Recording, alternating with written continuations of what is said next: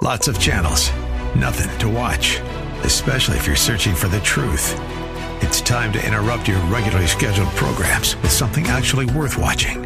Salem News Channel. Straightforward, unfiltered, with in-depth insight and analysis from the greatest collection of conservative minds like Hugh Hewitt, Mike Gallagher, Sebastian Gorka, and more. Find truth. Watch 24/7 on snc.tv and on Local Now, Channel 525. This program is sponsored by North Valley Church of Christ.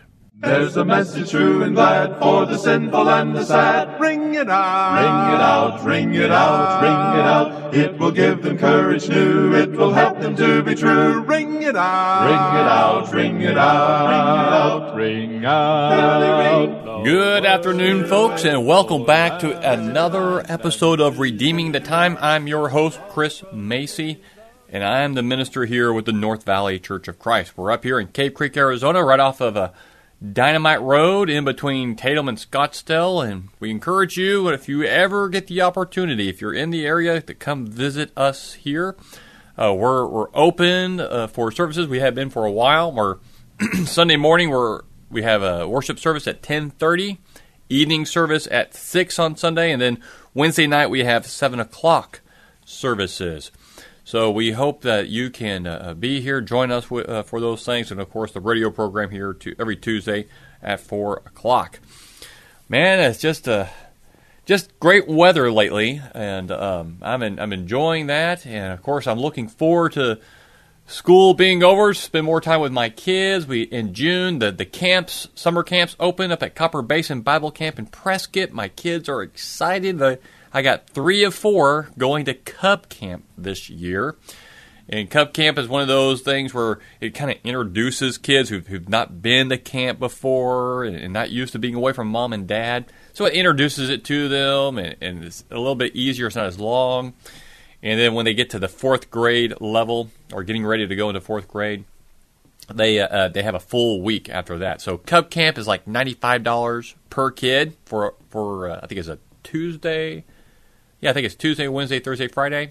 You can pick them up Friday afternoon. And then after that, if you're doing the 4th to 6th grade camps or the junior high camp or the high school camp or combo camp, those are $195 per kid, and it goes from Sunday afternoon to Friday afternoon. And it takes care of everything. It's pretty awesome. Pretty awesome. Really good stuff. Okay, so you can learn more about that going to copperbasinbiblecamp.org. But, you know, we look at life. We look at our country. We listen to the news, maybe, and whatever it might be. And do you ever feel discouraged? Especially if you're striving to reach the lost, to preach the word. Every day, well, not every day, but throughout the week when I pick up the kids, my kids go to Great Hearts. Pick them up. I pick up another family's kids as well, and I like to drive home. I get up on the 101. I exit 56th Street, come around behind Desert Ridge, so I don't have to go up Tatum and all that traffic and lights.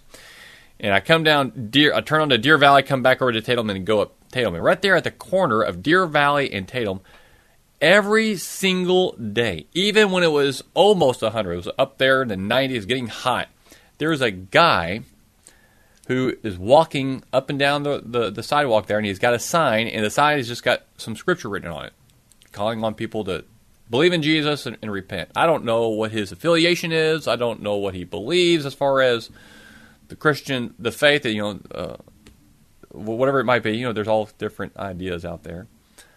But and at first I just thought, how effective is this, what he's doing? I don't think it's very effective. However, we talk about it in the van with the kids, or I talk about it with them. And I wonder, how does this guy ever get discouraged? All that work that he's doing, everything he's got going on, is he discouraged by this? Because how many people is he reaching? What's going on? And he's there every time, and always there. And I began to think about, how often do we get discouraged when we go out and we're preaching, like I'm preach here at North Valley. I reach out to folks. I have tried to build relationships. And, like Jeremiah, I just don't feel like I'm not reaching folks. And then I look just across the way. There's another minister within the body of Christ. Good man, I won't name him, but he is like baptizing people left and right, which is great. Man, I praise the Lord to that. And I wonder what. And some people will generally think, well, what are you doing wrong, Chris? Or what are you doing wrong over there, so-and-so? I don't think we're doing anything wrong. Some people maybe do better at it, or maybe it's just fertile ground or better hearts, or who knows. But it can be discouraging. Do you get discouraged? Or maybe you listen to the news and politics, the economy, or the direction of the country, the direction of the world, what's happening in China, what's happening in Venezuela or North Korea, whatever, and you get discouraged. And do we ever feel like I'm the only one in my congregation working? Do you ever feel that way? We can get discouraged, can't we? It can happen. Well, everyone gets discouraged. It happens to all of us, even the best of us, if you want to categorize it. Think about Elijah. Do you remember in the book of James chapter 5, James is talking about prayer, and he mentions Elijah, and he says Elijah was a man with a nature like ours. And he prayed that it would not rain, and it did not rain for 3.5 years. And then he prayed again, and it rained. That is, he's showing that he prayed, and God answered that prayer providentially. But I want to focus in on the fact that Elijah is a man with a nature like ours. Not only does he pray to God without doubting, but he also gets discouraged. The great prophet, considered the great prophet of the Old Testament, a man of great stature, the man who stood up to kings and outran a chariot 60 miles. Can this man get discouraged? Well, 1 Kings chapter 19 lets us know that, yeah. And in chapter 19, verse 10, he says this, Elijah says this to God. He says, I have been very zealous for the Lord, the God of hosts. For the sons of Israel have forsaken your covenant, torn down your altars, and killed your prophets with the sword. And I alone am left, and they seek my life to take it away. Oh, man. Talk about being discouraged, right? Discouraged. What happened there? Why did he get discouraged? I mean, we know what discouragement is. I'm not going to get into that or what caused that. There's all kinds of things that can cause discouragement. Maybe it's the sins of other people. Maybe it's we listen to too much news. Maybe it's financial. Maybe it's our job. Maybe it's a whole host of things. But a lot of times, our discouragement, it comes and goes. Perhaps we manage it well in that, we get discouraged, but we get ourselves out of it. But then there are times when we get discouraged and it's hard to get out of it. We have expectations, right? We build up these expectations, and sometimes we build them up too much. And even when we are successful, it doesn't meet the expectations, so we feel like it's a failure. And I think that's what happened to Elijah. He expected something. Prior to 1 Kings 19, when he's getting discouraged here, he was over there on Mount Carmel. Do you remember that? Mount Carmel where... That's just, what is that, just one chapter prior? I'll get my chapter turned here. Yeah, that's in chapter 18, right there in 1 Kings. And he's up there, he has all the prophets of Baal there, he's got the people of Israel surrounded, and they make that deal. You guys build an altar, I'll build an altar. And then you pray to your God and have him light it. And then I'll pray to the God of heaven and have him light it. So they agree to this, and they're out there, and they're doing their thing, the Baal prophets, and cutting themselves, screaming, and then even Elijah taunts them, hey, maybe you need to scream louder, perhaps he's asleep or relieving himself. Get his attention. He's mocking them. And then it's his turn. So he has them dig a trench around the altar, fill the trench with water, douse the altar and the sacrifice with water, and then he prays. Simple prayer to the Lord by himself. No shouting or anything, and fire comes down from heaven, consumes the sacrifice, the altar, and licks up all the water. And then he had the people of Israel kill the prophets of Baal because they were false teachers, leading people astray. And this is it, right? This is it. And Ahab sees this, and he takes off. He goes to Jezebel at Jezreel. And in 1 Kings chapter 18, verse 46, Elijah's probably thinking, this is it. People of Israel, they're going to rise up. They're going to throw off Ahab. They're going to come back to the Lord. He girds up. Chapter 18, verse 46, the hand of the Lord was on Elijah, and he girded up his loins and outran Ahab to Jezreel. Now that's... What is that? I have it right here. That's about 30 miles away. Now, granted, the hand of the Lord was upon him. That's miraculous. So was he exhausted after that? Well, probably not. The hand of the Lord was with him to do this. He did something miraculous, outran him. So he runs from Mount Carmel to Jezreel. That's about 30 miles. Okay? Then 1 Kings chapter 19, verses 1 through 3 says this. Now Ahab told Jezebel all that Elijah had done, and how he had killed all the prophets with the sword. Then Jezebel sent a messenger to Elijah, saying, So may the gods do to me and even more, if I do not make your life as the life of one of them by tomorrow about this time. And he, Elijah, was afraid, and arose and ran for his life, and came to Beersheba, which belongs to Judah, and left his servant there. Now, why did he get afraid? After what just happened, I think the only thing that makes sense in my mind, this is my speculation, is that he expected the people of Israel to rise up, to do something. They killed all the prophets, right? Well, time to throw up this Jezebel. She's the one, the ringleader. She's the one that brought all this. Get rid of her. But they didn't. It's not happening.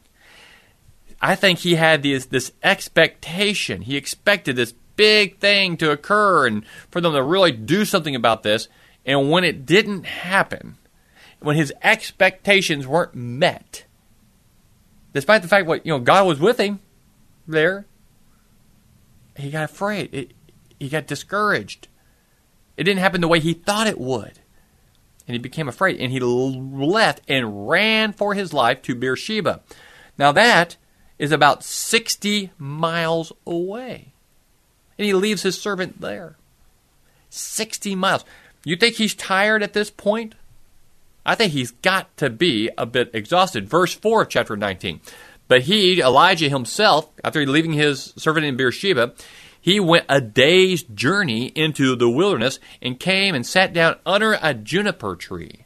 And he requested for himself that he might die, and said, It is enough. Now, O Lord, take my life, for I am not better than my fathers. I failed, is what he's thinking. I failed you, Lord. I couldn't do it.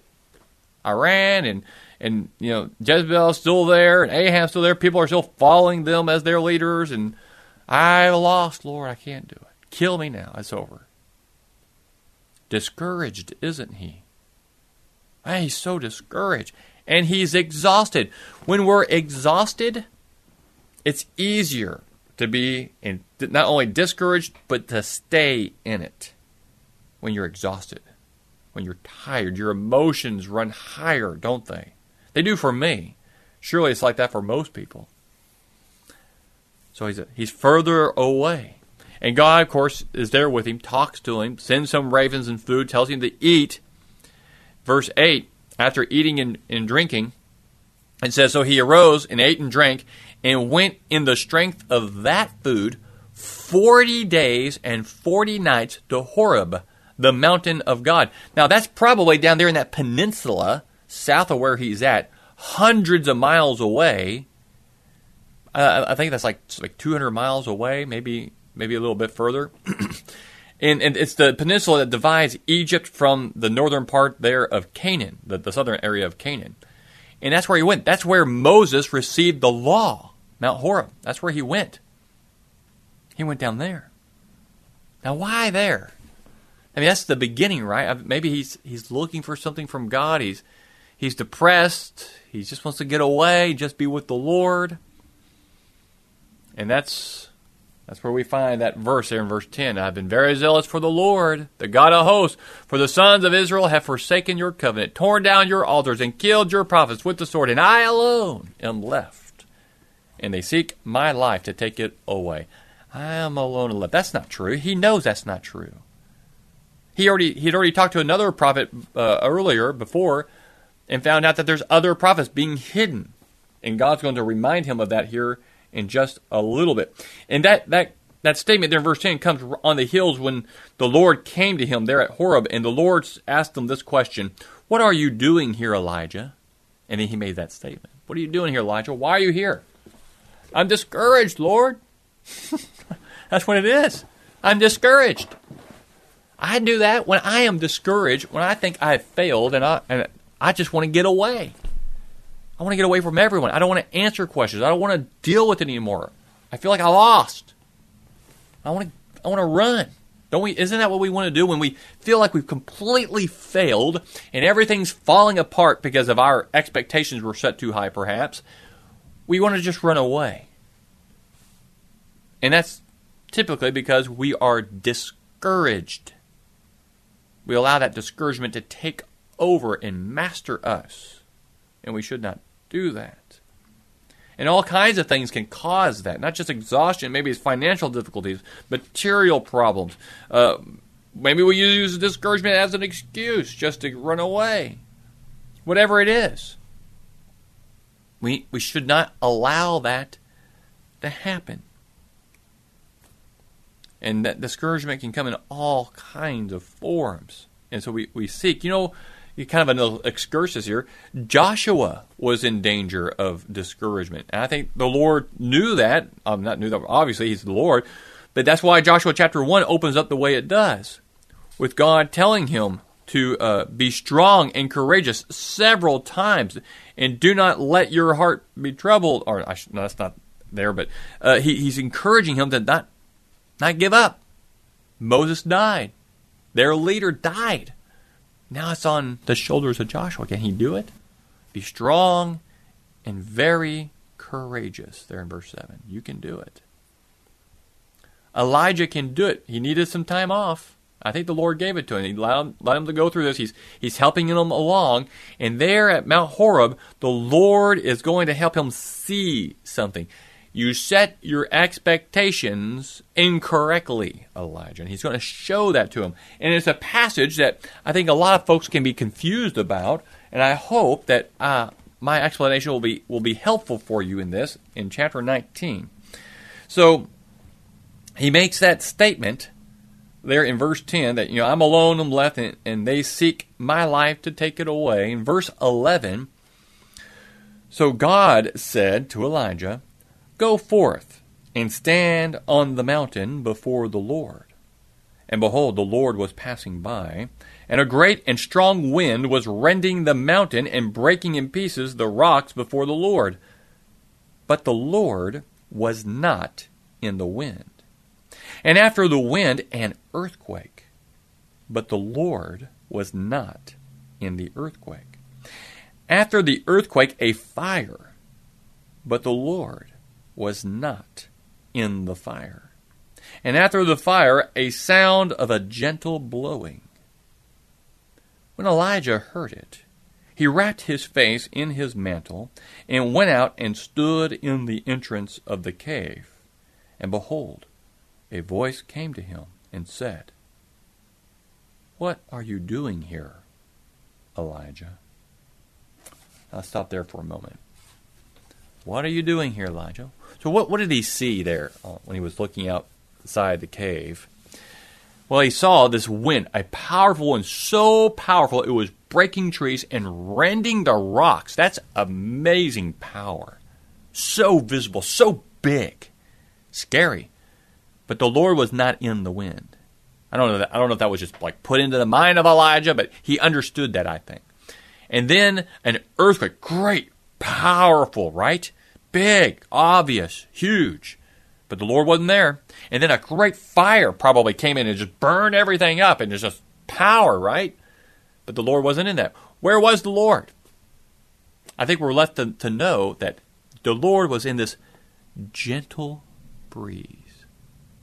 And then Elijah left and covered his face. I think he was ashamed. I think he understood what the Lord was saying. But do we understand? Do we understand what the Lord was saying there?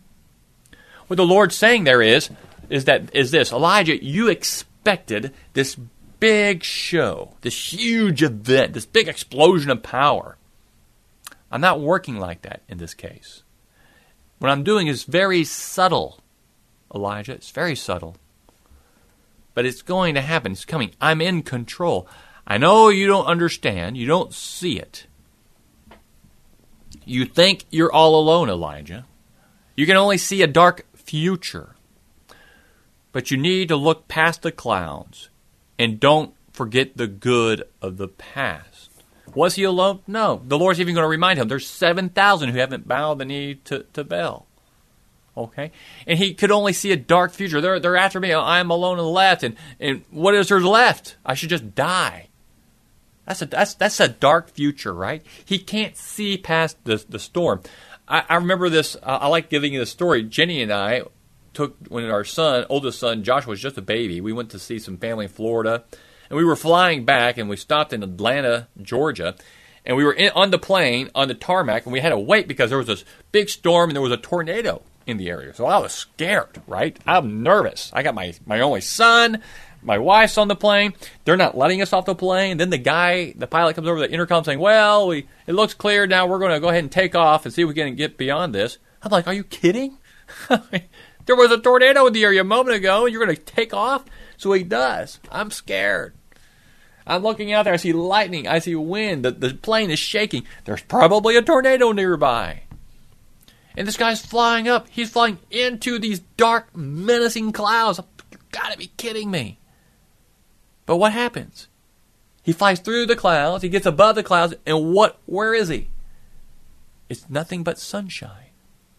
He's above it. He's left it behind. I was so focused on the problem in front of me, I forgot that, just on the other side of those clouds, the sun is still shining. I forgot.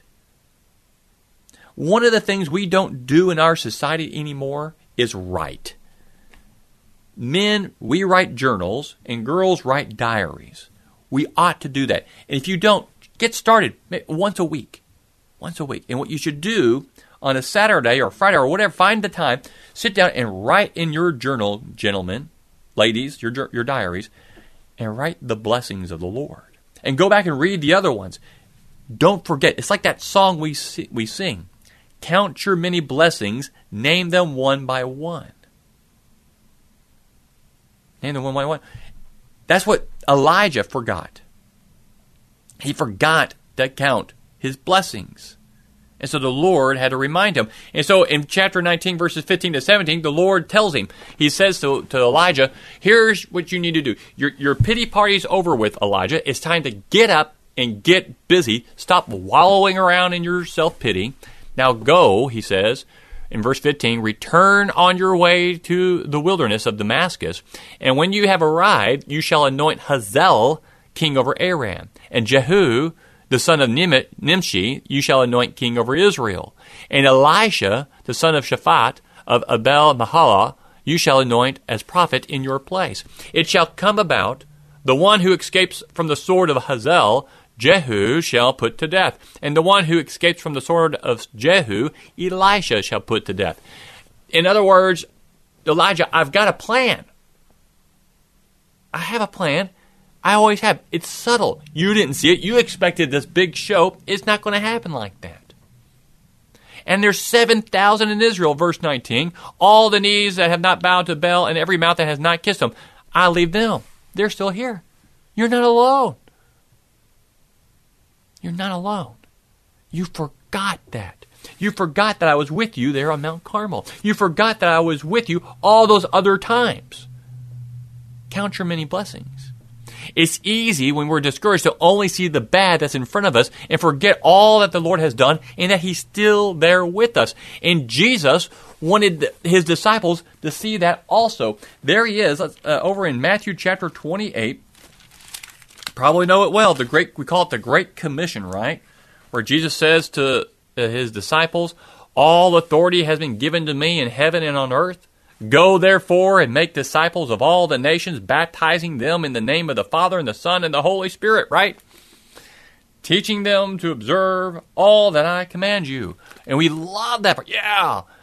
But He knows that's going to be difficult.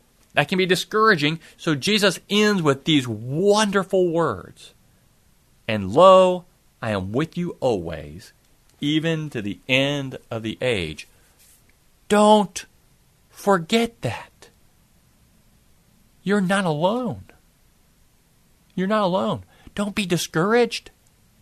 Don't look up and only see the dark clouds. Don't forget what's beyond the dark clouds. Are there bad things happening in the world? Yes.